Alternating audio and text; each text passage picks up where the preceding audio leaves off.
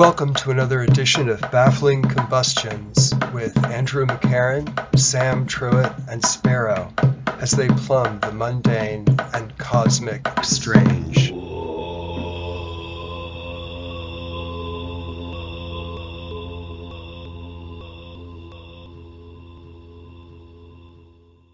So here we are again. Hey, Andrew, good to be with you, Sparrow, and here we are for another transmission of Baffling Combustion. So we did this podcast, kind of a warm-up game last week on time, which was in part instigated by this understanding that we're now syndicated on the Pacifica Radio Network. And so I thought maybe we'd be introducing some real temporal discipline. But I now realize, to hell with it. We should just do what we do. And yeah.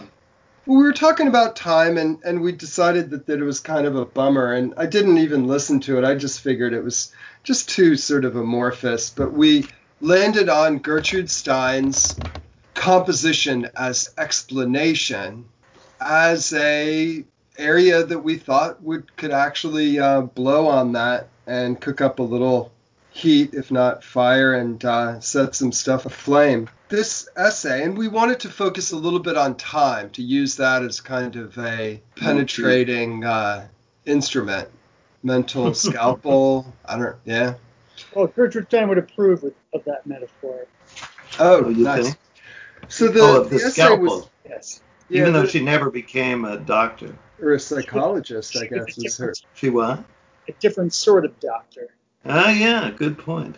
Doctor She was grammar. Yeah, she was a scientist. She was a experimenter. Yeah, definitely. She applied certain ideas that she had and then executed and sought to disprove them. And also, in the autobiography of Alice B. Toklas, she talks a lot about working as a medic in World War One. It seemed like that was really essential to her. So she did become a kind of doctor. Well, she was in the American Ambulance Corps. So this essay, Composition as Explanation, was delivered as a lecture, I believe at the invitation or at the arrangement of Dame Edith Sitwell at the Cambridge Literary Club and at Oxford University. It's almost like England only has like two colleges, Cambridge and Oxford, Yeah. That sounds pretentious and stupid. Anyway. But it is weird that she gave the same lecture at Oxford and Cambridge. Like she had to cover both bases, Right.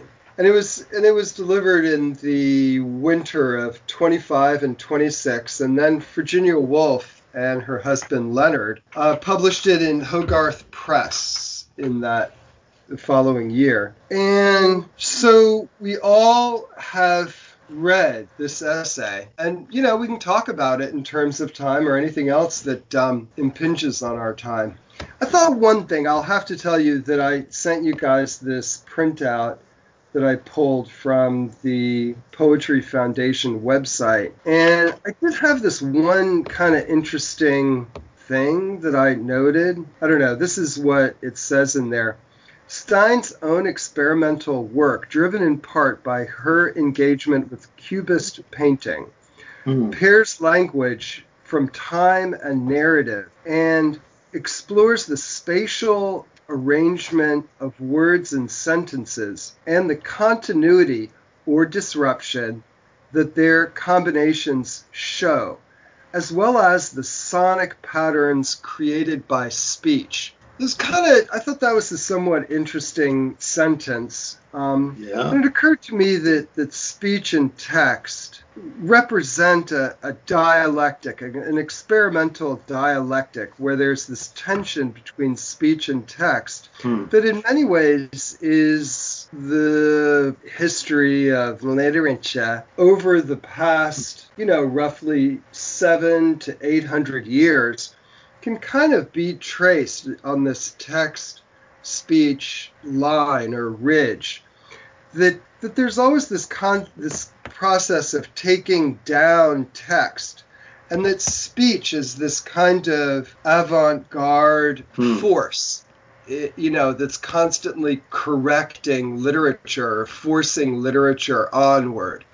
Right, you mean like Chaucer wrote in Middle English, and a lot of great works were like Dante is the first person to write in actually colloquial Italian, in any form I think of Italian. Right. So there's, literature was in the West was in Latin up until, what would that be, the 14th century, I think. Yeah, I would say the centrifugal kind of force of it comes out of Chaucer. Those are speeches, he writes in the form of direct speech. And, it can be carried up through, for example, conventionally speaking, William Carlos Williams, Walt Whitman to a certain extent, but, Williams, etc., and even up to David Anton. Oh, I don't know. His talk poems. It's just a sort of whatever. Well, and certainly the Beats, are an example of kind of Kerouac. So you feel like he's kind of talking his books. Mm-hmm. Yeah.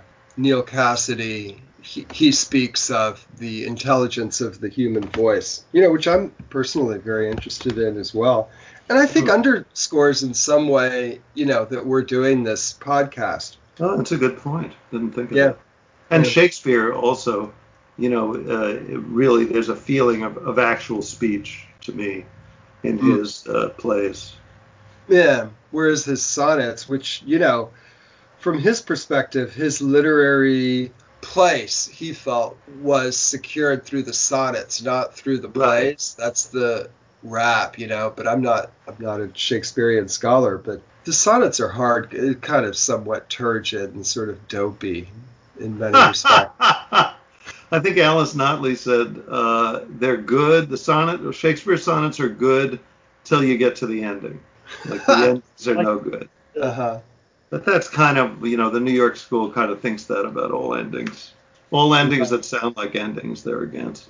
Right, like Berrigan would say, there aren't too many poems that couldn't be improved by just taking out the last line. And maybe we should discuss the last line of Gertrude Stein's essay. Maybe that's the place to begin. Now that's all. New paragraph.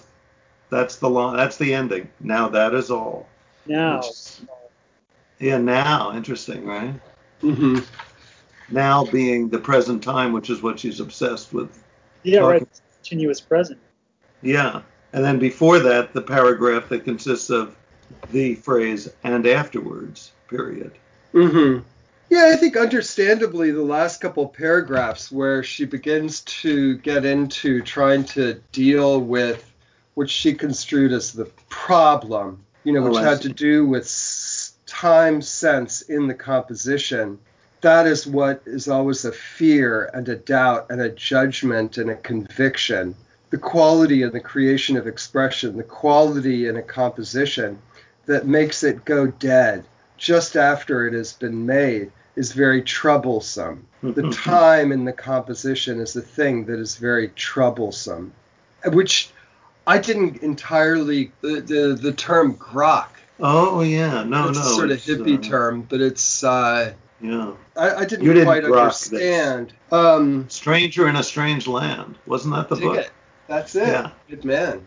It gets very strange there, right in the third paragraph from the ending where she starts talking about distribution and equilibration. Yeah, I mean, I sort of sought to deal with those two terms and sort of saw, in other words, distribution has to do with spacing and arrangement or syntax, and has to do with kind of a going forth, like distribution. It goes forth. And then the equilibration has to do with balance, has to do with resolution, has to do with the coming back, which I equate, with the term rhyme, which I equate time, in a experiential sense with rhyme. Because something comes back and rhymes with the previous line, and that's a kind of interval, and that interval is time. Kind of. It's a going forth and a coming back, going forth and a coming back. Similar to, for example, breathing. Yeah. Or to the systole and diastolic operations, the operation of the human heart, or a heart, of Yeah. the heart. And also the tick-tock of a clock Right. has a similar. but I was think writing from a- about a clock the other day, and I said you could say in a way that a clock breathes, because a ticking clock, in a sense, sort of breathes. Tick, tock, in breath, out breath. Mhm. Yeah, my most assuredly beloved spouse and my kids are somewhat obsessed with TikTok, the program. Oh, which has yeah. recently been slated for extermination or whatever, of Yeah, I joined it recently. contemporary madness. When it became famous, I decided I wanted to be part of TikTok. So I got in on it, watched Yeah. a few. Everything I saw, all the videos they selected for me to look at were either pranks or Christian missionaries. Mm. Christians Oh. telling you, in a kind of charming way, to accept Jesus or praying for you. Or else. Ha ha! Yeah, it's all full of pratfalls and pranks and serendipitous recording of video in which something anomalous occurs, and like kind of funny. I did it for about 20 minutes and actually 20 minutes kind of somewhat well spent, in a cheerful frame of mind. But it's funny how I was doing it and I didn't realize I was doing it, and then 20 minutes had passed. Yeah. And I threw away my device. Yeah, that's where a lot of my So life fire. goes, down the drain of Twitter. Like I look up and an hour and a half has passed. Now, in terms of composition explanation, I'm interpreting this essay, which was originally a lecture. I'm curious about the morphology from the lecture to the essay, because I think there may be something significant in the nomenclature, but I don't know anything or much about Gertrude Stein. But I do read this essay as a philosophical statement. My sense is that a lot of the keys, so to speak, to Gertrude Stein's work can be found in this text. So what I jotted down, I should also mention that a mutual friend and former colleague of Sam and I, Joan Rotella, is an expert on Gertrude Stein and has written quite a bit on Gertrude Stein, and I believe, if my memory serves correct, said something along these lines in a lecture she gave. The foundational quality of this text. And I jotted down just a few claims that we continue to begin again, that we're continuously coming back to the same things, whether as individuals or as cultures. There's this, what did Nietzsche refer to it as, the law of eternal recurrence, back to these questions, these observations, these quandaries. There's a repeatable quality. That's the first. The second is that we're continuously in the present. We might think and speak in the past or future, but it's only and has been only now. I have five things on this list. The fourth thing, yesterday's language is inadequate for today. When it comes to the contemporaneous, there's a necessity to reinvent the language somehow. And that's always going to be misunderstood in the moment. It only makes sense. It's only intelligible later on. And finally, how we compose in words is how we see things. It's almost a Buddhist notion, right? That the mind, in the language that we use, the narratives that we employ, play no small role in influencing, perhaps even scripting, our external reality. Or what Gertrude Stein calls what is seen. What is seen. Yeah. And I have no central thesis. It's just a collection of points that I jotted down into the margin of the essay as I was reading this morning. Yeah, I think all of those are tropes or aspects that she comes on. I mean, I would also add that, I think that this may act as a kind of key for unlocking a kind of way of view of the body of her work. I would also say that in a way it's a kind of primer. The way you have a prosody handbook. It's a kind of a grammar for writing, for the actual act of writing as a writer, as a scribbler, that this is a way of coming to terms with that which happens naturally, is also present, particularly in that sense of beginning again, beginning over and over.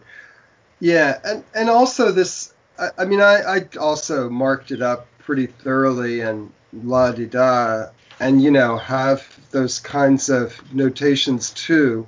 And I guess from my standpoint, I'm wondering if we couldn't just go through and pick up whatever gleanings we had as we go through from, the beginning, middle to the end, or the other way around. I don't know. Oh, also I wanted to say, Andrew, that, my reading of it was different than yours, that I thought that what Gertrude Stein was saying is, this is how I write. These are my methods of writing. Always beginning again, always being in the eternal present. Continuous present. Yeah. Continuous present. Continuous present. But not that this was the philosophical nature of reality. I mean, it could be that that's what she was saying. I'm just saying that's how I read it, is that she was being very personal about, this is my technique. Although she makes a number of claims about artists, writers, that suggest a field of action beyond the self alone. You may be right that perhaps she was deliberately reflecting on her own process and her own perspective and not suggesting that this was reality, capital R. Well, I guess the question is, and this word explanation doesn't come up in the body of the essay. It's in the title. But what is she explaining? She is fairly forthright in saying, these are the things I've done, and that she's kind of explaining her process. But I think that as many writers that came after her learned a certain attitude from her, which they carried into their own and wrote out of, like Joan Retallack, say. Yeah, or maybe all of us. So that's fine with me, Sam, if you want to go through. It seems like it makes more sense to go through it from the beginning to the end than from the end to the beginning. Yeah. That the backwards method sort of makes me a little delirious. Mm-hmm. And it's sort of, she uses very plain speech, very plain words, but it's complicated in that she piles on a bunch of things that she's operating out of that interrelate, but that it's difficult to get them all to operate at the same time. I thought the first sentence, or part of the first sentence, was very interesting. There is singularly. So singularly, there is like singularly, like once, like it happens once. Singularly, nothing. There is singularly nothing that makes a difference, which I thought was inherently interesting, in that a difference is repeating the same word that makes a difference. But that those are two different differences. Those are the same. They're singular. Yeah. But at the same time, those two differences are the difference. Yeah, that's interesting. And that's in part, I think, this fractal nature to her writing. This idea of repeating, but out of repeating, you're not coming back to the same place, but there's a sense of progression. Yeah, she talks about that later. She talks about how it sounds like, to me, what she's saying is she had this idea that she was just going to say the same thing over and over again forever, but then it turned out that it was always going to be different. She wasn't expecting that, but that sort of surprised her. Anyway, that's how I understood. I'm not sure where that is, but that's how It's funny because I read that sentence differently. I read it as if there was a comma after the first difference. There is singularly nothing that makes a difference in beginning and in the middle and in ending. except that each generation has something different at which they are all looking. So I just imagined a comma between a difference and a difference, which I'm not saying it belongs there or doesn't, but because she more or less never uses commas, you're kind of put in the position of being kind of her editor as you read it. Mm-hmm. Yeah, I mean, it can make sense either way. And so already there's sort of this bifurcation. But it does make sense. There's singularly nothing that makes a difference a difference.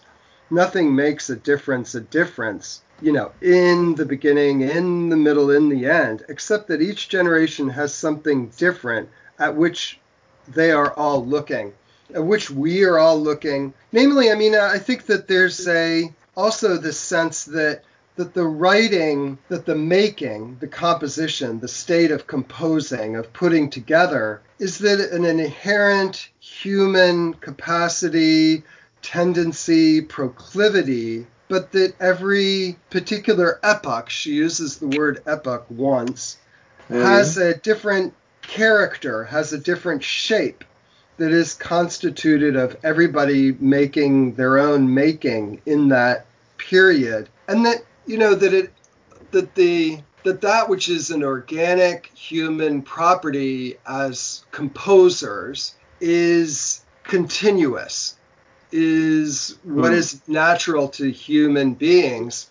But then there's a different thing that they're composing into and arranging and are making, by saying back to us that which we are living in. And that it occurred to me that there's a slight kind of the difference between essence and personality. That the essence is closer to our, I don't use this word guardedly, sort of creative urge. I guess that's actually a procreative urge, I think is the term Whitman uses, that is our essence. And then the personality is there, that it kind of informs and constructs the personality. But that the personality is there also to guard the essence, is to create a container, is to create a field of experience in which the essence can be articulated, say. And there's an ancient Greek word, and that word is poesis, to make things with words. Or to make to make. I think it's more essential. The word poet, poetas, poien, 3 terms. Poetas is the she. Poien means to make. Poeta means the maker, and then poien, or whatever it is the poem, is the made thing. It's more essential. It doesn't have to do with writing. All forms of art are under the poetic, umbrella. So it's the activity in which a person brings something into being that did not exist before. Yeah, is making, yeah. To make something that did not exist before. That's the definition of poesis. And that every generation is going to have multiple poeses, but there's going to be some sort of unifying element. Right? This first paragraph, Gertrude Stein underscores the generational piece, the epoch. I don't know where epoch appears, but generation appears in the first paragraph. Yeah. And that's going to change what's seen, right? What I took her to be, and I think there's a tendency to see her as a mystic that we were discussing last week, but I see her as a materialist, that she's saying the material circumstances of life change. And at some point she says, I think, in the last 30 years, life has changed quite a bit.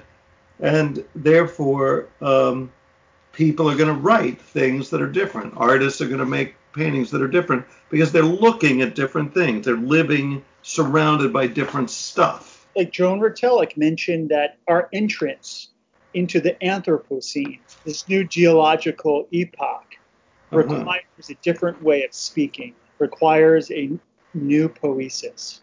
The rate of change has been so dramatic that yesterday's language has to be vacated and replaced with a new poetics, broadly speaking. I would totally sign on to that, and I would also say that the pandemic, Right. which is the real ruler of our time at this moment, further and is connected, I believe, to an Anthropocenic view of what is seen, and I would agree with Joan on that without hesitation. I mean, one thing she says when she's defining composition is she says that the composition, it makes a composition. Who describe it and make of it? It confuses, it shows, it is, it looks, it likes it as it is. She later also comes back to that, and I believe she expands it slightly. It makes a composition. It confuses, it shows, it is, it looks, it likes it as it is. And this makes what is seen as it is seen. Is that, there's the art critic Clem Greenberg, for example, and he said that all artists do is put a frame around what is there and say, in so many words, look at this. Mm-hmm. And, that's kind of, but I think this idea of the composition is more than just like, oh, hey, I'm going to make a table. Oh, I'm going to make a sestina. Oh, I'm going to make a portrait. There's a particular quality to composition in that it does these disruptive things.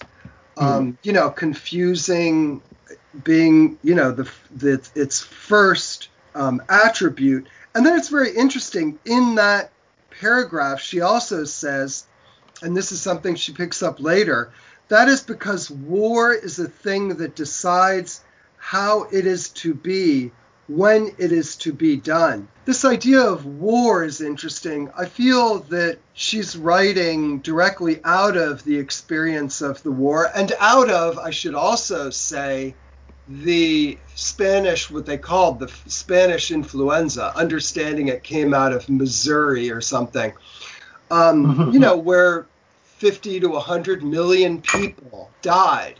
And so there's this sense of the war.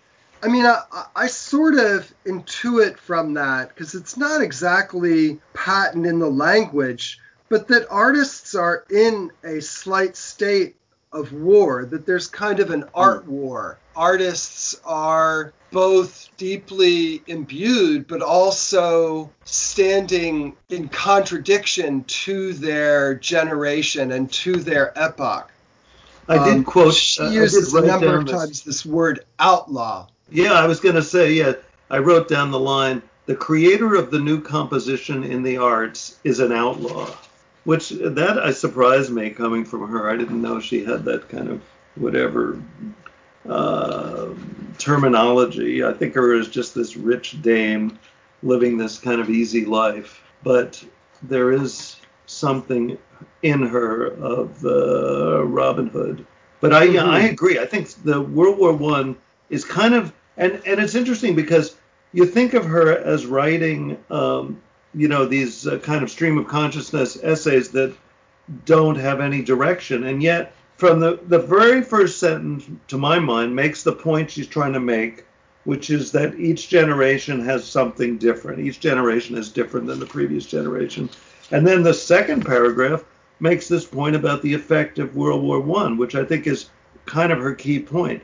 And right before the sentence you quoted is the sentence, Lord Grey remarked that when the generals before the war talked about the war, they talked about it as a 19th century war, although to be fought with 20th century weapons.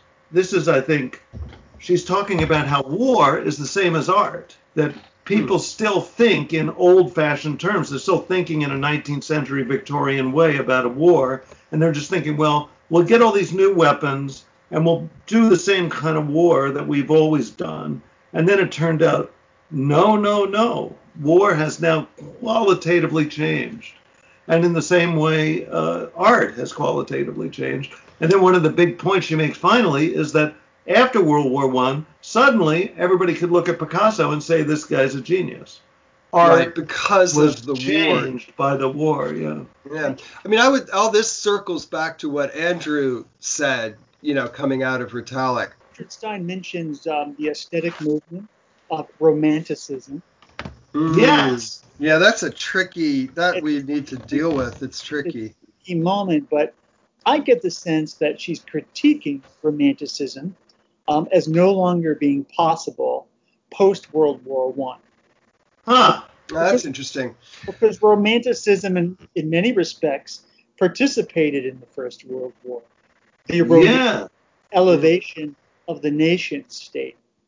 And this Victorian notion of progress, is she critiquing the aesthetic movement as being dead, even though it was still very much in vogue, I think, in the literary magazines of the early 1920s? Yeah, I think that's tricky in terms of what you call nation state and its relationship to the broad romantic movement coming out of the late 1700s, right? Yeah, I would really love if we could just bracket that and sort of deal with it as it comes up. Sure. Because I think it's tricky.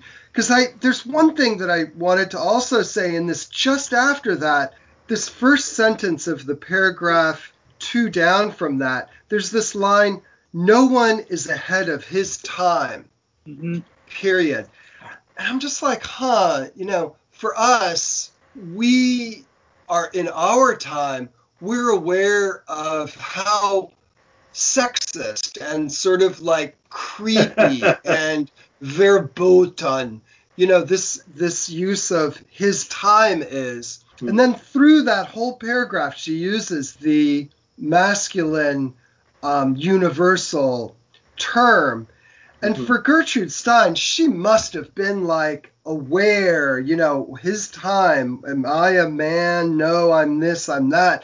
And it occurred to me, and this is just a sort of side thing, is the impact of gender on her linguistic sensibility and sensitivity. And that there must have been underriding and in many ways, like very much touching her essence, a desire to shatter those kinds of language constraints, those language concepts that narrow things to the thing that got us into every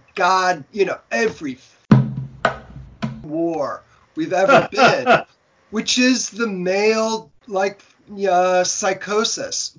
The patrilineal thing that we keep repeating, and that we're living through another cycle of. I really, really, really thought in my lifetime we'd get over it, and I was so wrong. Yeah, I don't know. I don't get the feeling that particular issue of maleness exactly is what's bothering her. I mean, I think it's more like she's sort of adopting that tone. She's saying, I can do it just as well as a man can do it. Yeah. I mean, I was thinking also there's something in her tone. I never thought of this before reading her, that there's something a little Victorian about the way she writes. She's, breaking with Victorianism, destroying Victorianism, but like just this sentence, like, no one is ahead of his time. It is only the particular variety of creating his time is the one that his contemporaries, who also are creating their own time, refuse to accept. There's kind of the shadow of like Macaulay and Carlyle and all these like great English thinkers of the 19th century with their liberal wisdom. It's like she's sort of parodying it. She's sort of destroying it. She's sort of simultaneously kind of practicing it. It's very complex what her relationship to the Western tradition, kind of like it is with Picasso for that matter. Like Picasso is going around looking at kind of cave painting and saying, this is it. This is the way to get out of Western civilization.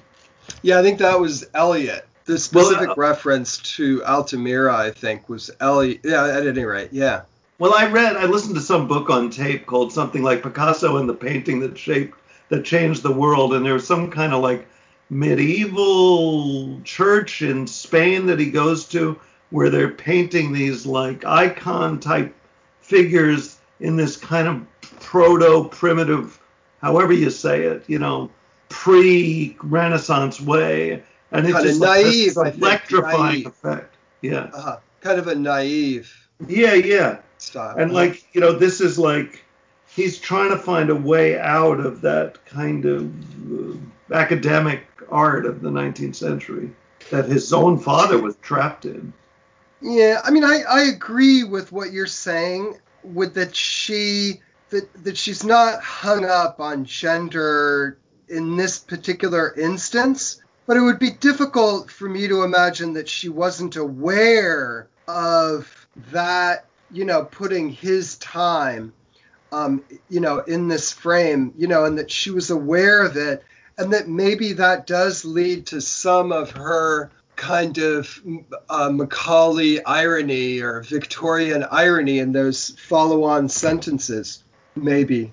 Well, yeah, I mean, I think she's doing something new in her prose that nobody's ever done before, which is, lots and lots of repetition, breaking with punctuation. There's pretty much no commas. There's no contractions. There's some kind of radical simplification of language. Mm-hmm. Is that feminist or female? I feel like as three white men, how can we say that? I think she's embracing or leaning into the masculinity inside of her. I'm not just going to look at masculinity here through a lens of suspicion. Mm.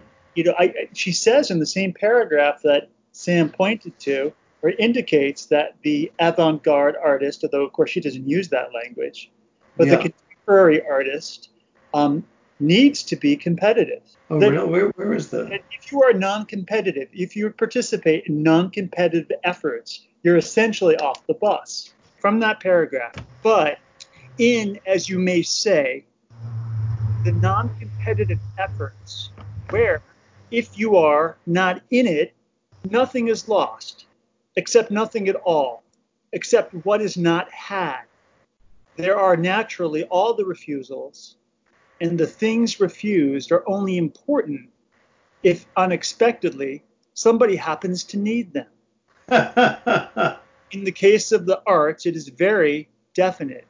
Those who are creating the modern composition authentically are naturally only of importance when they are dead, because by that time the modern composition, having become past, is classified, and the description of it is classical.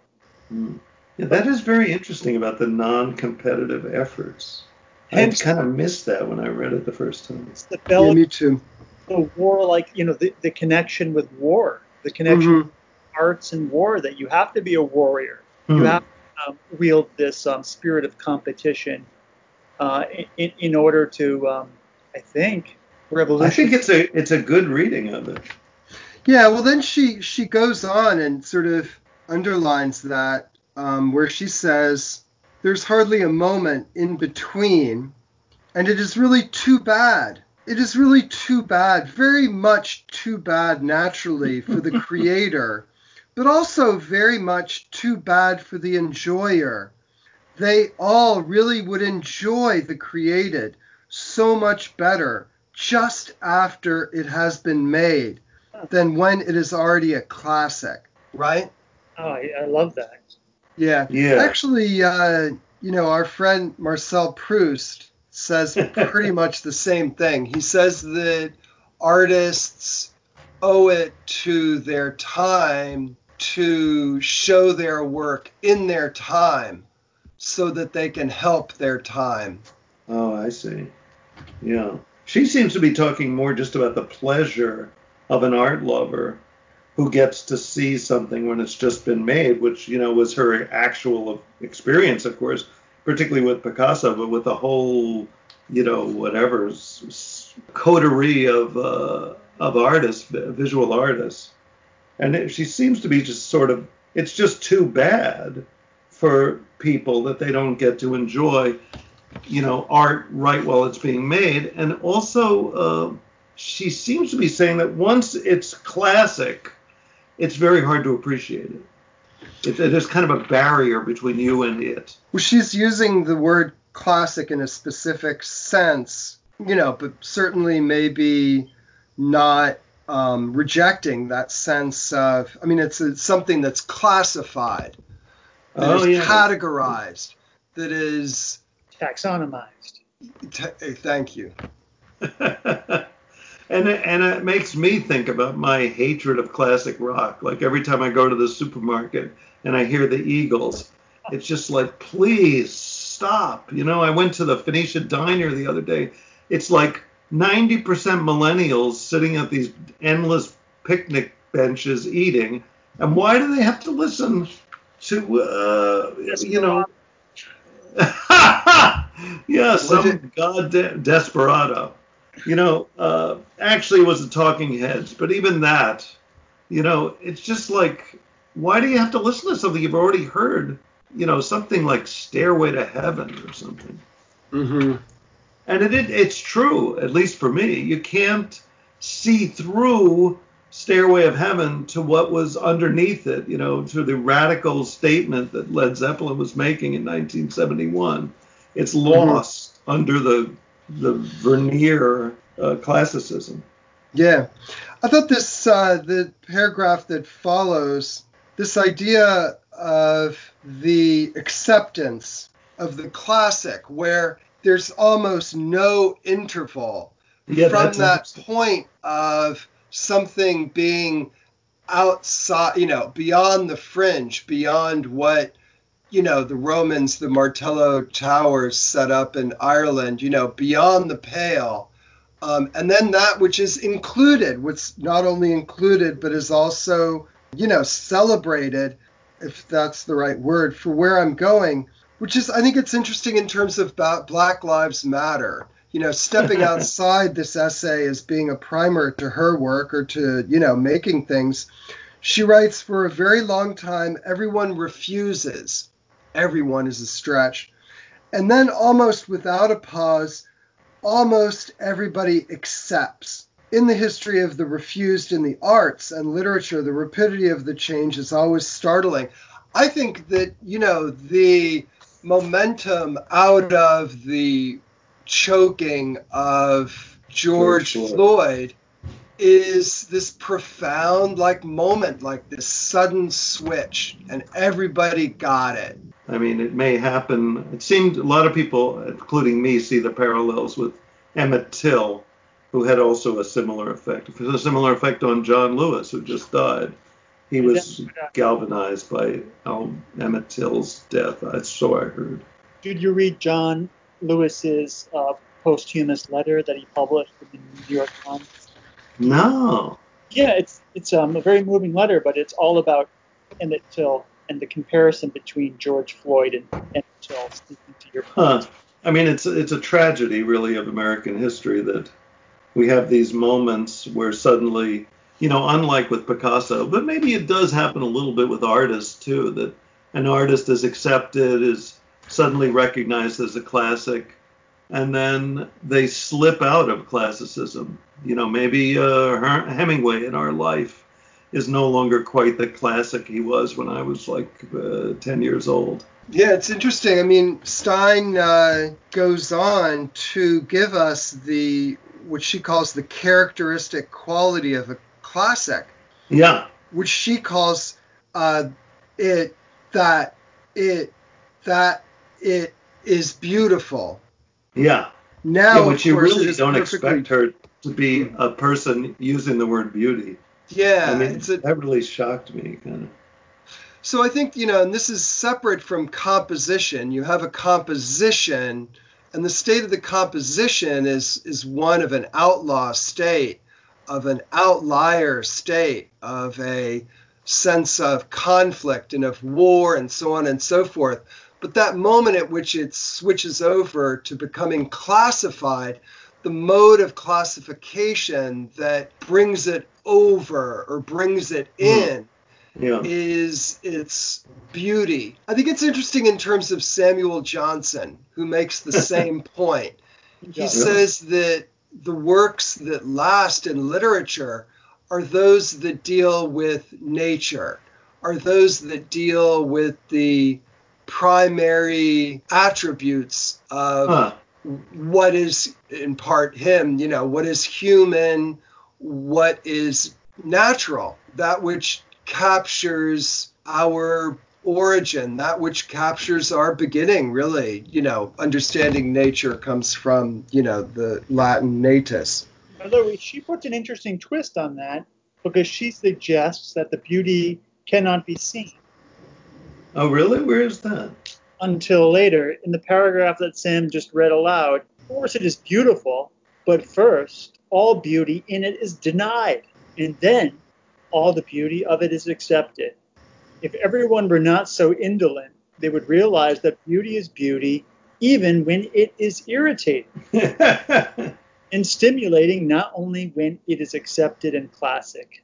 Of course, it is extremely difficult, nothing more so, than to remember back to its not being beautiful once it has become beautiful.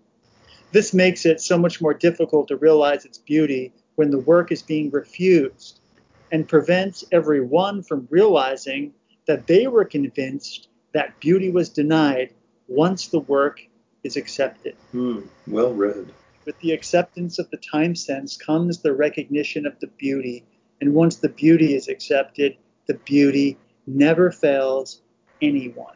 She has kind of an interesting sense of beauty, right? When she says the beauty, even when it is irritating and stimulating, that is not the way most people think of beauty, as like that is a very irritating beauty.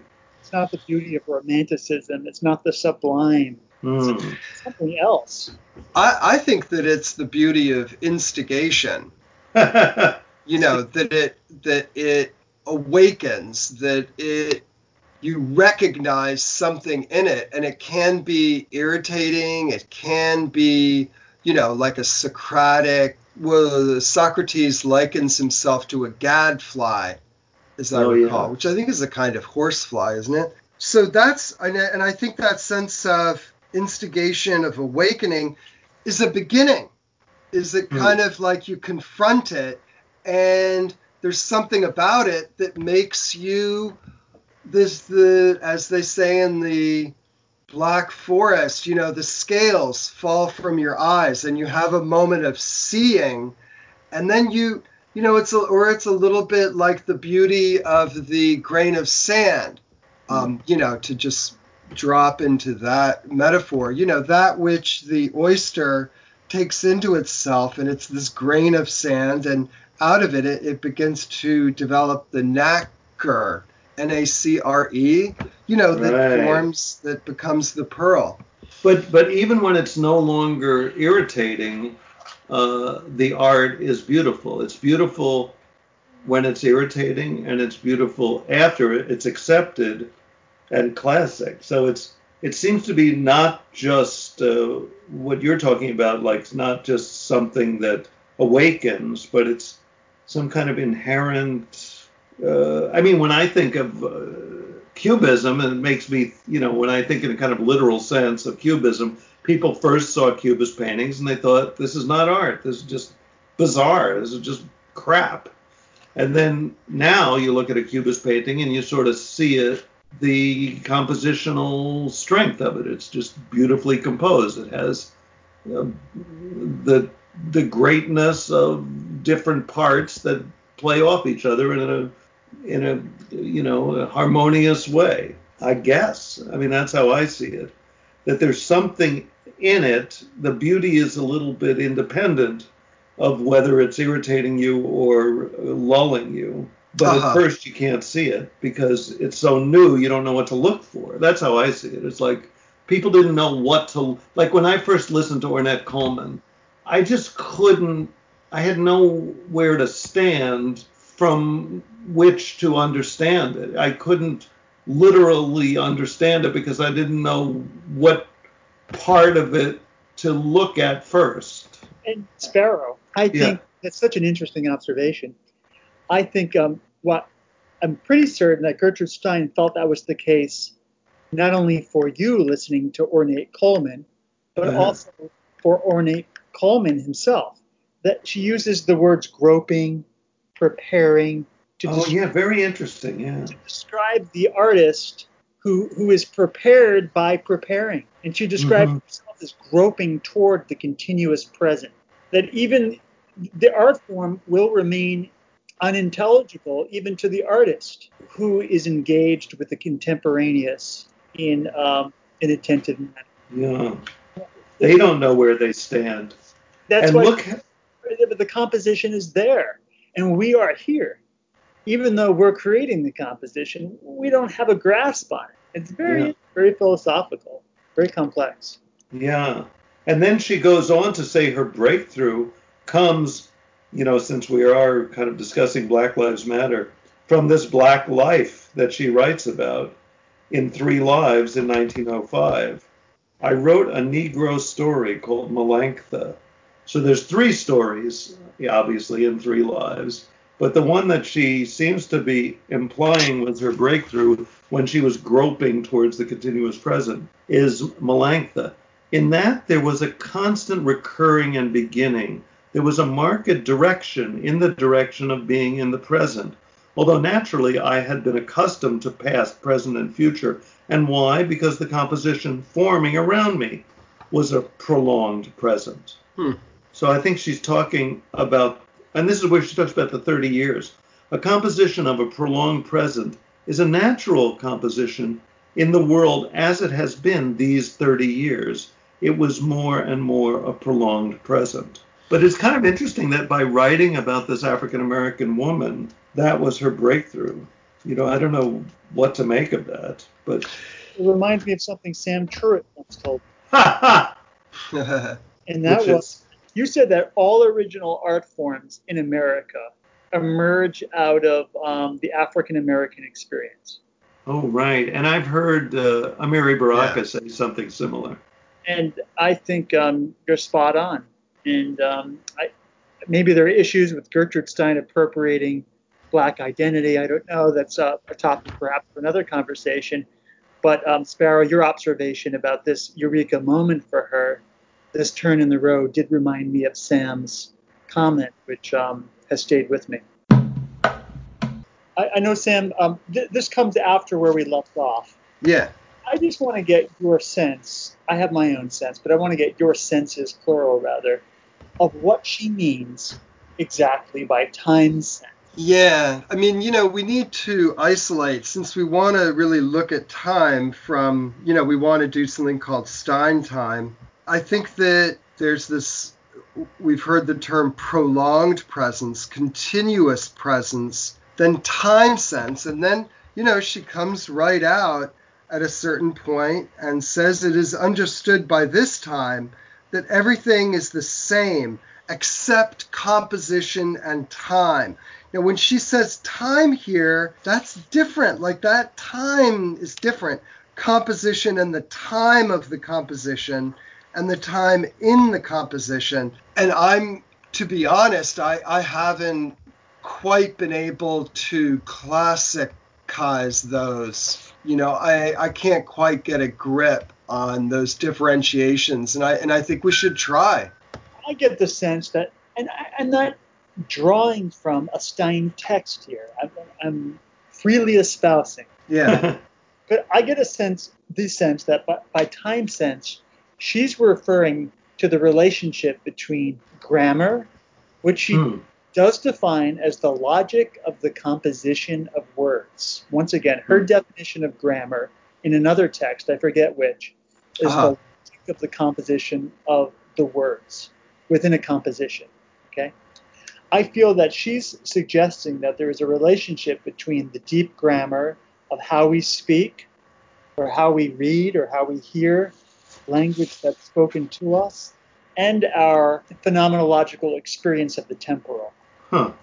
How we actually experience time is going to be influenced by language. Wittgenstein, right? The limits of my language are the limits of my world. That reality is undergirded by speech. Yeah, it reminds me, Bernadette Mayer, she says you have to study the 3 Steins. Einstein, Wittgenstein, and Gertrude Stein. Yeah.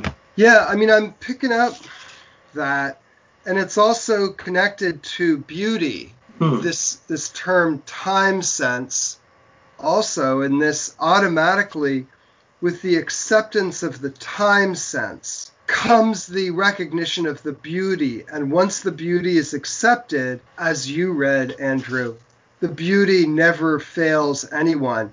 And the acceptance of the time sense is that that's the composition time.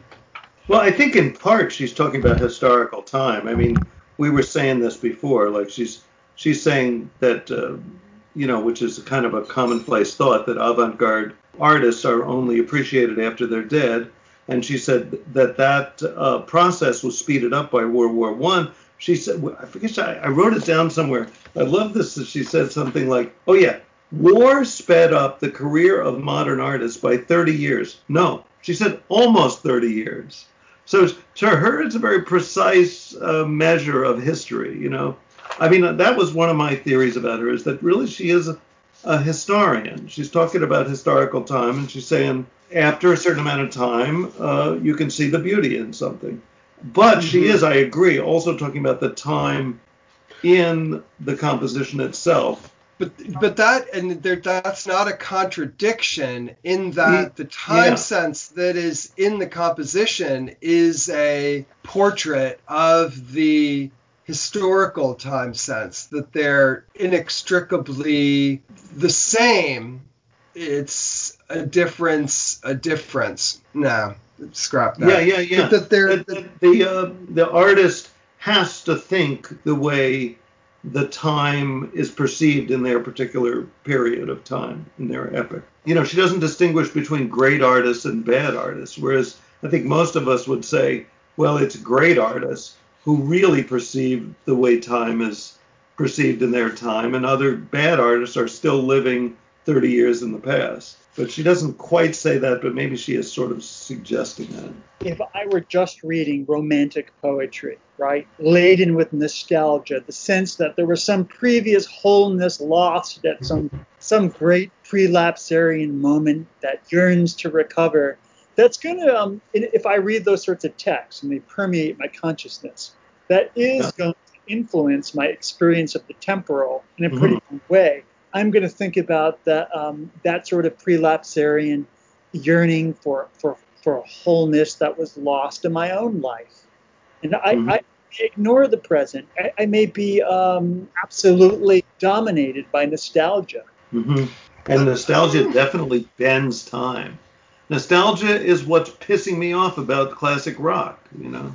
I mean, I think nostalgia is interesting. I'm not sure if the sort of pithy heart of romanticism is necessarily nostalgic. And I'm not certain in this essay that Stein is making a disparaging front against romanticism. I think that romanticism is super duper important, because I think that for me, it more lines up with that sense of the human essence of a native looking out on this world in a state of bafflement, wonder. The term, Andrew, that'll be familiar to you is that the most direct access to originality, to that prelapsarian state, is one of acknowledging the uncanny.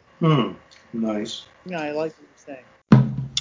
Many thanks for joining us on this edition of Baffling Combustions and our ongoing investigation of the uncanny and wondrous. And please join us next time, and remember to stay tuned and strange.